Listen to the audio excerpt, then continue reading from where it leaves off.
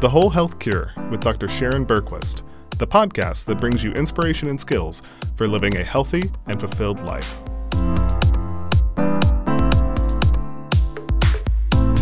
Welcome to the Whole Health Cure podcast. I'm your host, Dr. Sharon Bergquist. On this podcast, we explore the science and provide inspiration and skills for living your happiest, most fulfilling, and healthiest life.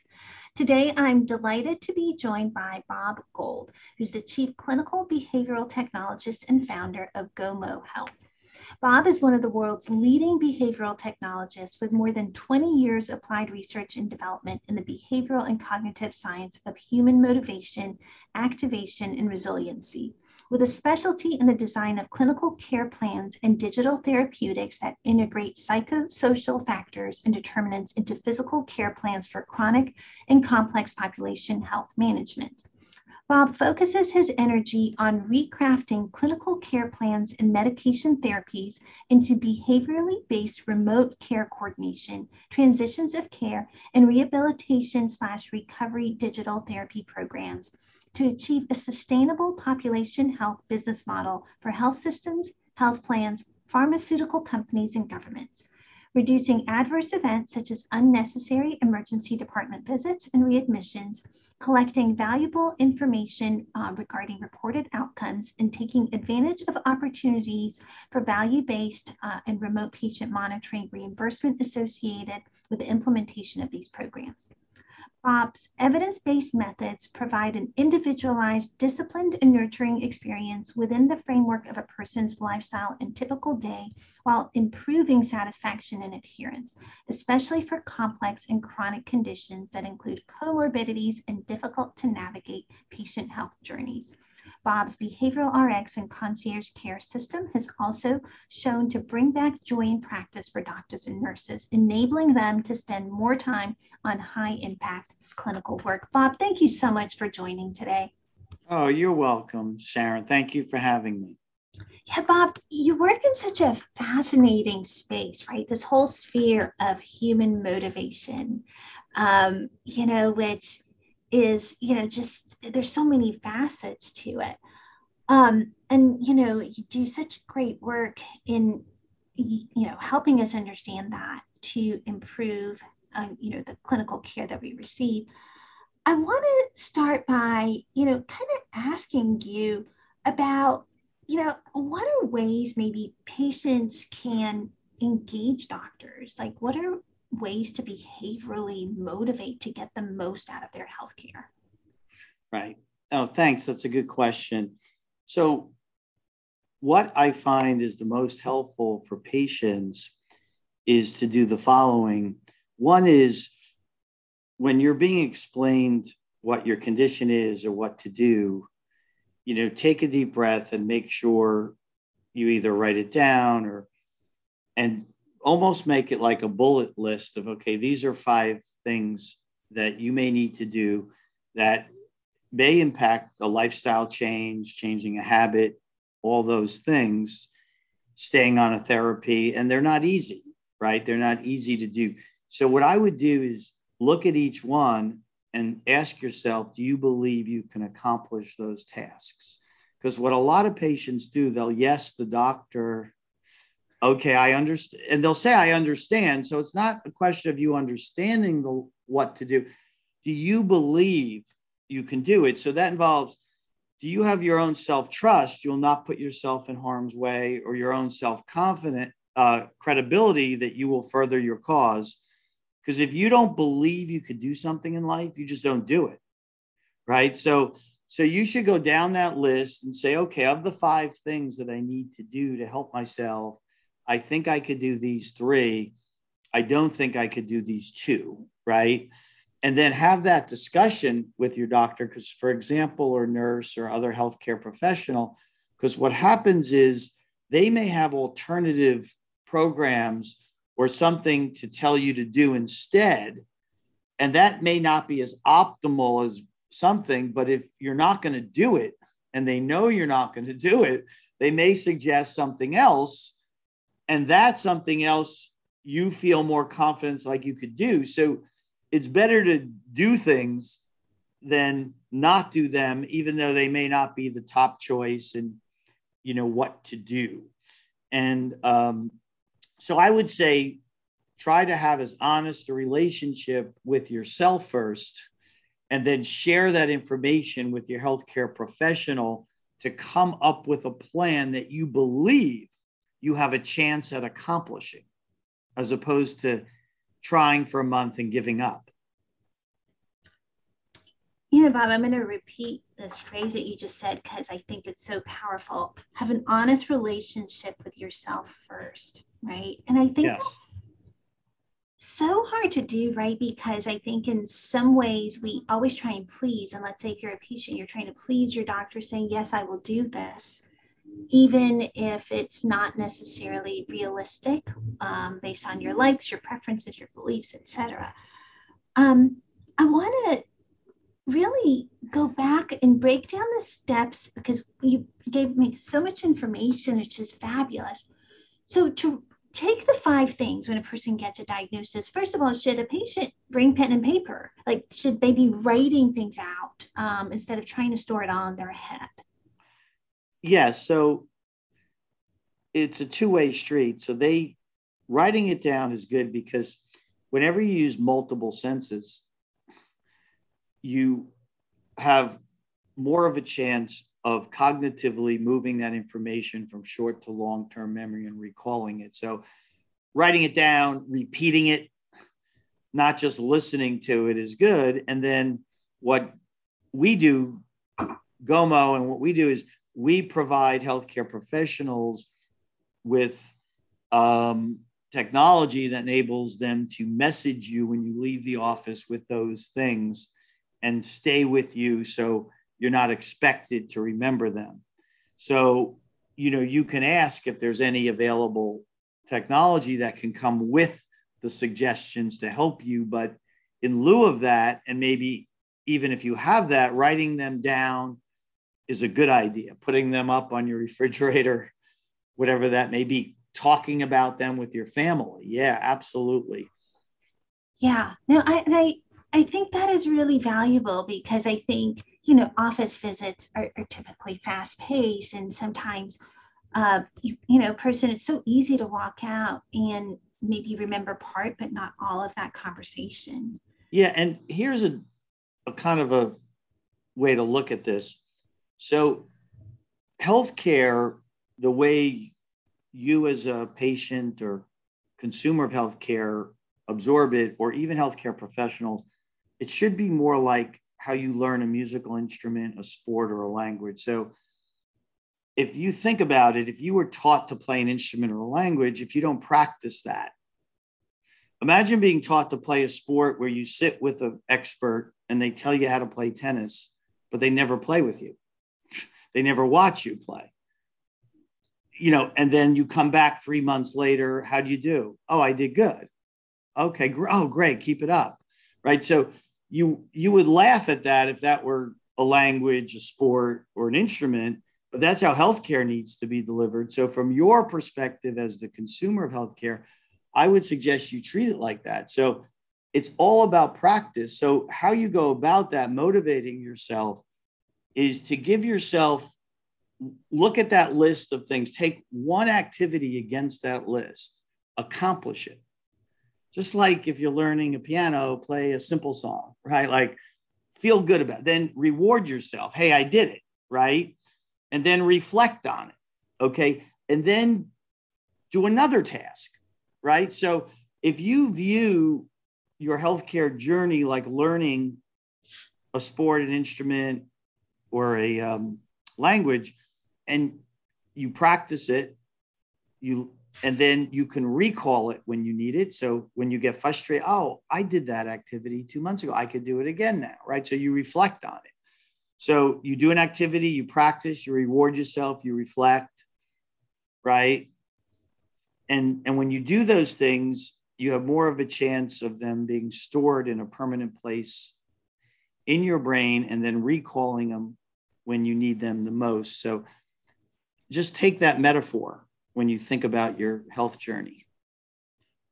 I think that is such a great metaphor. I love how, almost don't know if we're speaking the same language. If we're talking about tennis, maybe a person is throwing a serve, but their form is not so good, and we never get to observe that. Just as a person, thinks their diet is pretty good, and what one person may interpret that to be maybe different than another, and we're like, okay, yay, you follow a good diet, next. And so that practice, and having people watch you practice. So if it can't be necessarily always done entirely in a physician's office, who's watching you practice to make sure you're serving the ball correctly?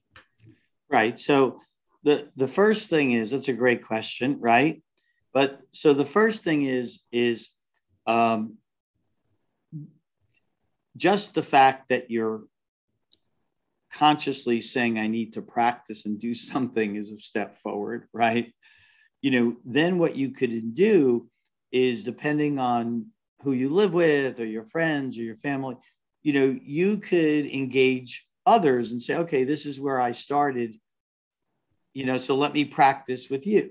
Like, let's say I want to cook healthier, right? So maybe I pick someone who I think is a good cook, that's a friend, and maybe we do some things together, right? So it's a matter of sharing that. And maybe then the next time you come back to a healthcare professional, you say what you've done and you let them in on some of those things, and then they could add value to that if they understand that. So, because a lot of this is taking responsibility and feeling, if you are getting better at that, than someone correcting your score all the time. But the more you could involve others and your healthcare professional, the better they could nurture your pathway to get better, right? Right. And this is also tying into, your comment about first being honest with yourself. And then, knowing that it's okay to say, look, yoga isn't for me, whatever the case may be. Are there other things I could do? And having that honest discussion, so you don't walk away saying, well, I can't do that. And that really then is not a productive use of time for anybody. Exactly. And, here's a phrase I use a lot is, you don't need to be amazing to start, but you need to start to be amazing. So don't feel like, if there's some changes you need to make to improve your health, right? Whether they be physical or mental, or what you eat or what you exercise or what you do, don't be frustrated. Like I said, it's not about reading everything about your disease and understanding that. That's not what's motivational. What's motivational is to do one thing and just do it. And even if you're not good at it the first time, then try to, get better at it. So it's sort of like, again, learning a sport or language. If we learn a language, if I'm going to learn French, I'm not going to be great the first sentence. I'm not going to understand it all. But if I keep on practicing and I get a little better, so that's, you got to view it like that. And just one other interesting correlated point, which, I've been working on the science of human resiliency for over 25 years. And here's a fascinating piece of data for folks. The number one trigger for people to listen or learn or try things that either inhibits it or moves it forward is outlook.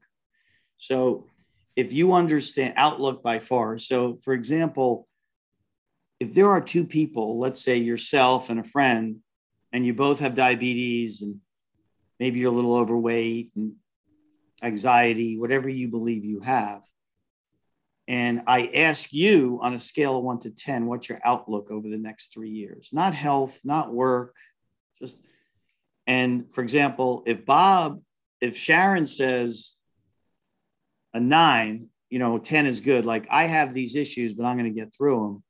And Bob says a 2, I view myself, I'm a loser. I can't hold a job. I don't have good relationships. You have to understand that outlook and then work with yourself to take these kind of mini steps and think about that outlook.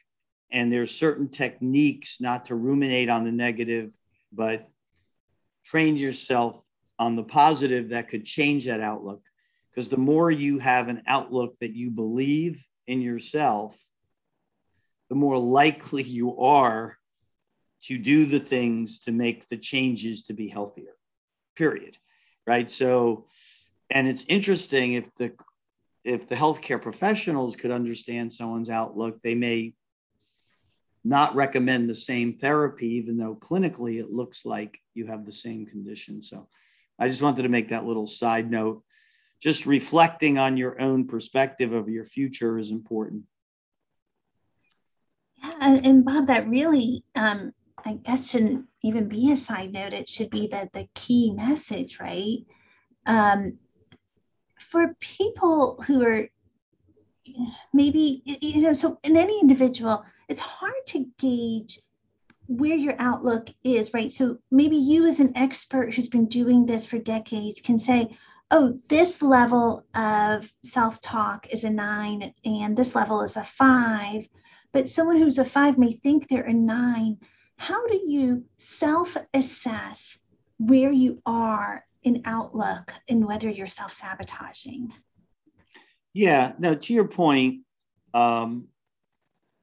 it's not necessarily an exact science, but here's the method, okay, that I found works really well. First of all, you need to ask yourself, or it would be ideal if your healthcare professional even asked you at your visit and they recorded it. And whether it's on a scale of 1 to 5 or 1 to 10. So, okay, Bob, we're giving you this stuff, what's your outlook? And then what we talked about before, on a scale of 1 to 10, do you believe you could accomplish this? Right? Those are two interesting correlated questions. But typically you're not asked that, but you should ask yourself that. Because wouldn't it be interesting right there in front of the clinician if they say to you, if you say, oh, yeah, doc, I understand this. And then all of a sudden they ask you, but do you think you could accomplish it? And you say, no, I get it, but I don't think I can accomplish it. But you're not asked that, but you should ask yourself that. And that's what we talked about earlier. So those are two correlated questions, outlook and what you think you could accomplish. Believe me, there's a high correlation between those two factors. So the most important thing is that, just like we talked about practice learning a sport, how well you think you're doing, regardless of theoretically how well you're doing compared to standards, right? So if you ask yourself that every few months, okay, what's my outlook? Do I believe I could accomplish these tasks? Okay, and you write that down and you do these little, what I call these little things every day to practice and get better. You will find your score is increasing. You will feel better about yourself. If you have that mindset of how do you practice in your lived environment? How do you take 5-10 minutes to do these little things that will get you there? And don't worry about the time frame. If it takes you longer, shorter, and then you keep on asking yourself those questions, right? Or maybe you could tell others, your friends or family, how you rate yourself, and then tell them again, right? I think those are some good ideas. And then if you could have that relationship with your physician, that's great as well. So you can sort of see a trend line. It's fascinating when you measure those things. Like a lot of times we'll measure people's self-confidence. We'll ask them at the beginning and at these intervals. And it's fascinating, the correlation of someone's perspective of pain. So we've had programs where after 3 months, the pain level really didn't change, but they rated themselves as their pain is not impacting their life. Whereas 3 months earlier, they rated their pain as significantly impacting their life. Same pain, right? Because we went through a process where they believed that we helped their outlook, that they believed they were doing things, they felt better about the future. So their focus caused them to not believe the same pain impacted their life at the same rate. Fascinating, Yeah. So those are little things. That is really fascinating. I think, most people focus on today as opposed to the outlook of the future, especially around health goals. Right. That is really great. So, how important is it for patients to make goals with their physicians? Yes. So, look, from the science of motivation and persuasion and all those things, it's very important, right? So, but the goals, here's the thing. A lot of times these goals are the wrong goals. So in other words, if I just use diabetes, the goal is not lowering your A1C. So like in our programs, when we capture a goal, it's like, what would you like to do if you got healthier? Okay, I want to take my grandchild boating. I want to be able to run a half marathon. I want to travel and not be in pain. That's the goal, right? So you need to establish a goal that is reflective of what someone wants to do, and lowering an A1C or losing weight or something is the tactic to get them there, right? So are we getting you closer to your goal? Because that's what's motivating the person wanting to do that, right? I want to be alive to see my daughter married, right? Whatever it is. And I'm worried about that, right? That's the goal, not your physiology, right? That's the goal. Okay, well, here's how we're going to help you achieve being at your daughter's wedding. Okay, we're going to work on your blood pressure. We're going to do whatever it is. Those are the tactics of the goal. So yeah, I think the goals are important, but defining goals that are meaning something to you in your life, not your healthcare, is the key. Yeah, no, that's really, I think, valuable to be able to kind of see the forest, if you will. Yeah. Well, that's what's going to make people stay on it. Yeah. Okay, hey, now my daughter got engaged, married in 2 years. Okay, I could do this. Not, okay, I lost a pound. Maybe I'll lose another pound. It's just not that motivational, right? Like to people. Right. And, you're at the intersection of human behavior and technology. What are ways technology supports and enables doing this type of work? So no matter how good a physician is, let's say they're awesome, you have 99% of the rest of your life at home, work, and play, again, that you need to practice and do it. And so how we use technology, it's more behavioral technology. So it asks you a lot of questions about your goals and what you believe you can do. And then it gives you activities and things that reinforce what your physician wants you to do to achieve these things. And it's also able to, because it's collecting a lot more information, it's able to show you and your physician much deeper patterns and insights and things like that. So the technology is able to be there with you. So for example, in one of our programs, like let's take patients just to have cancer, just to take an extreme case. So if they can't sleep at 2 a.m, they could text the word sleep, and we give them an immediate activity to do to help them sleep. And then we ask them in technology, is this something that only happens once in a while or a lot? Oh, a lot. Okay, well, what time do you go to sleep? This is exactly what we do in our programs. I typically go to sleep around 10. Okay, at 9 o'clock, we're going to send you little things to do to get you more relaxed. Oh, that's really nice of you.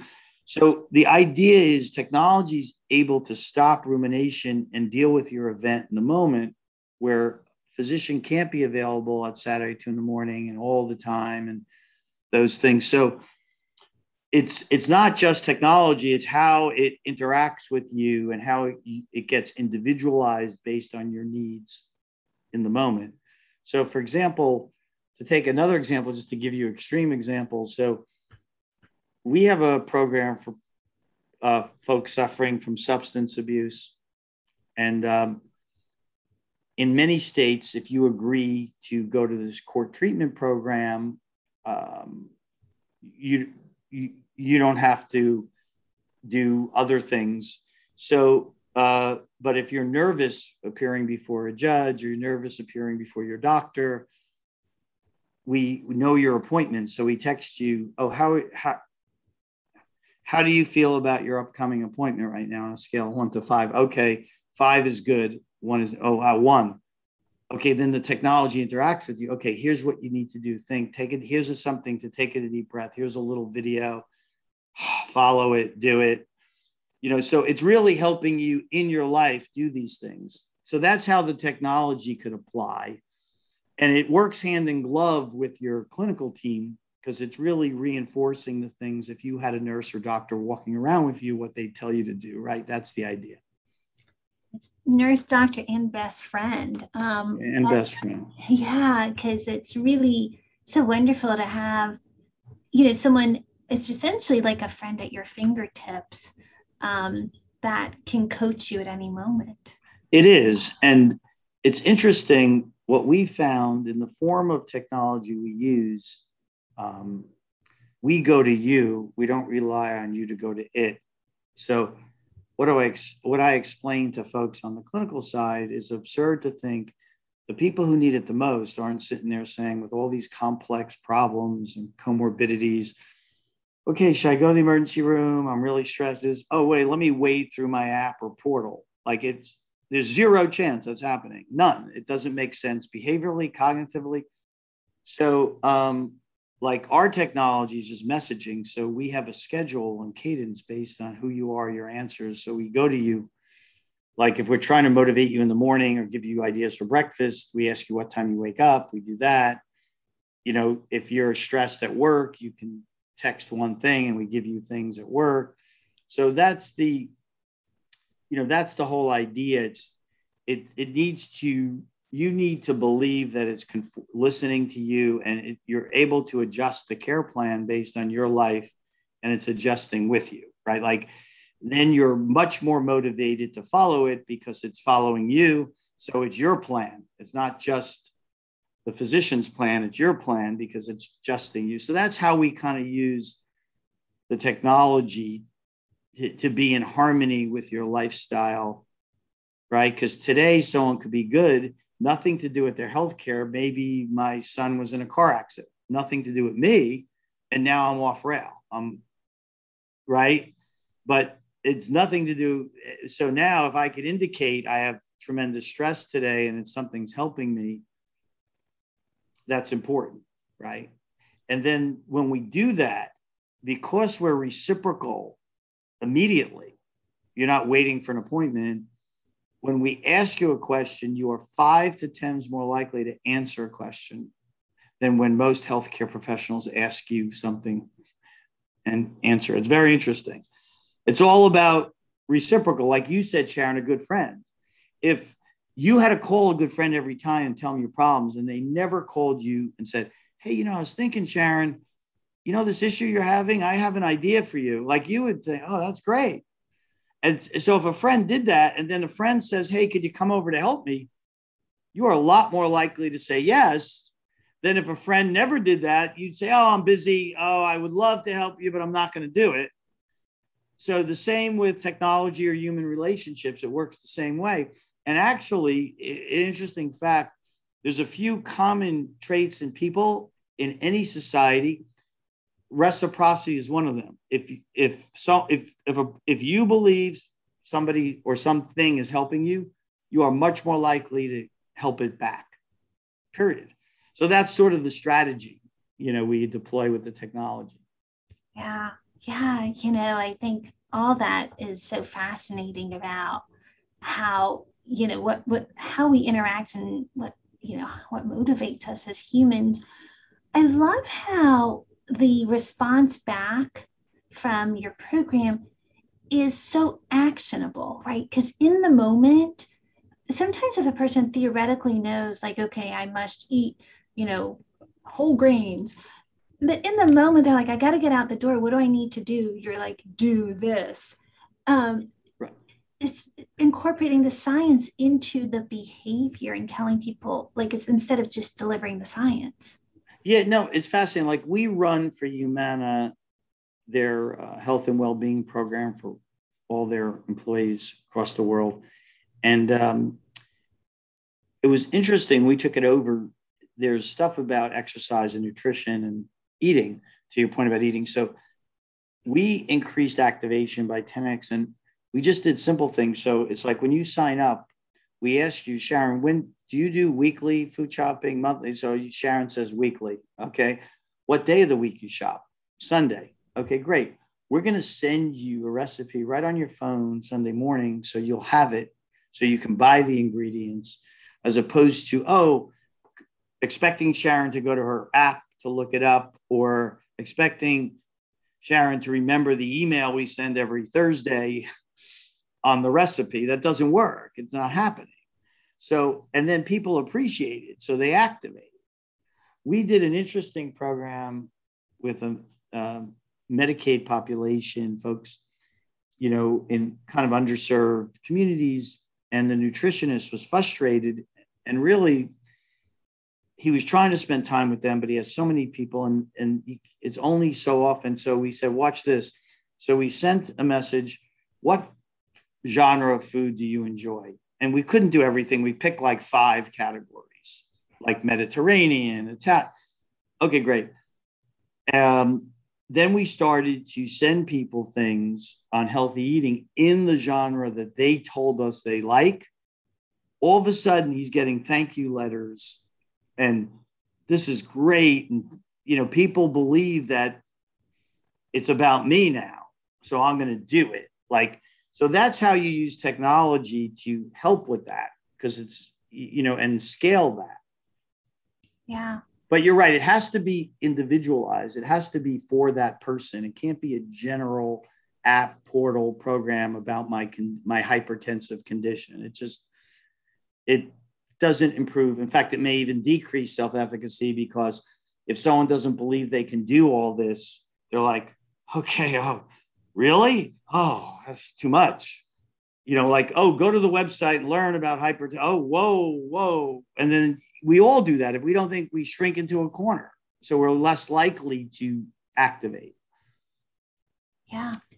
Yeah. So in people's attempt even to use technology, it's not based on a certain behavioral and cognitive science of how to engage and individualize, right?